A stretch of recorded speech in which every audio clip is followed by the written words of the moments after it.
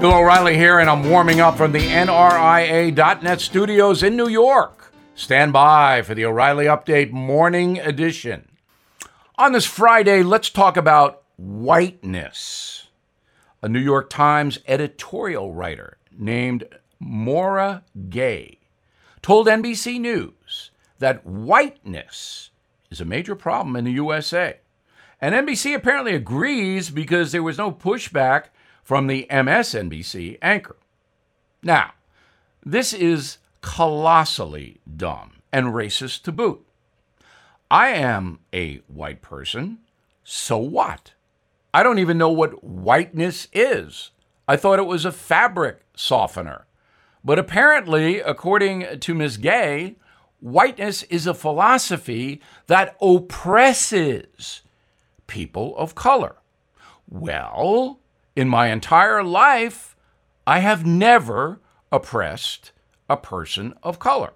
At least, I don't know about it. Maybe I was insensitive, but I don't think so. My boyhood idol was Willie Mays, the New York Giant center fielder, who is an African American. I loved Willie. So my whiteness, I guess, is a neutral, but not to Miss Gay. She objects to whiteness. She wants it scrutinized, and her newspaper does as well.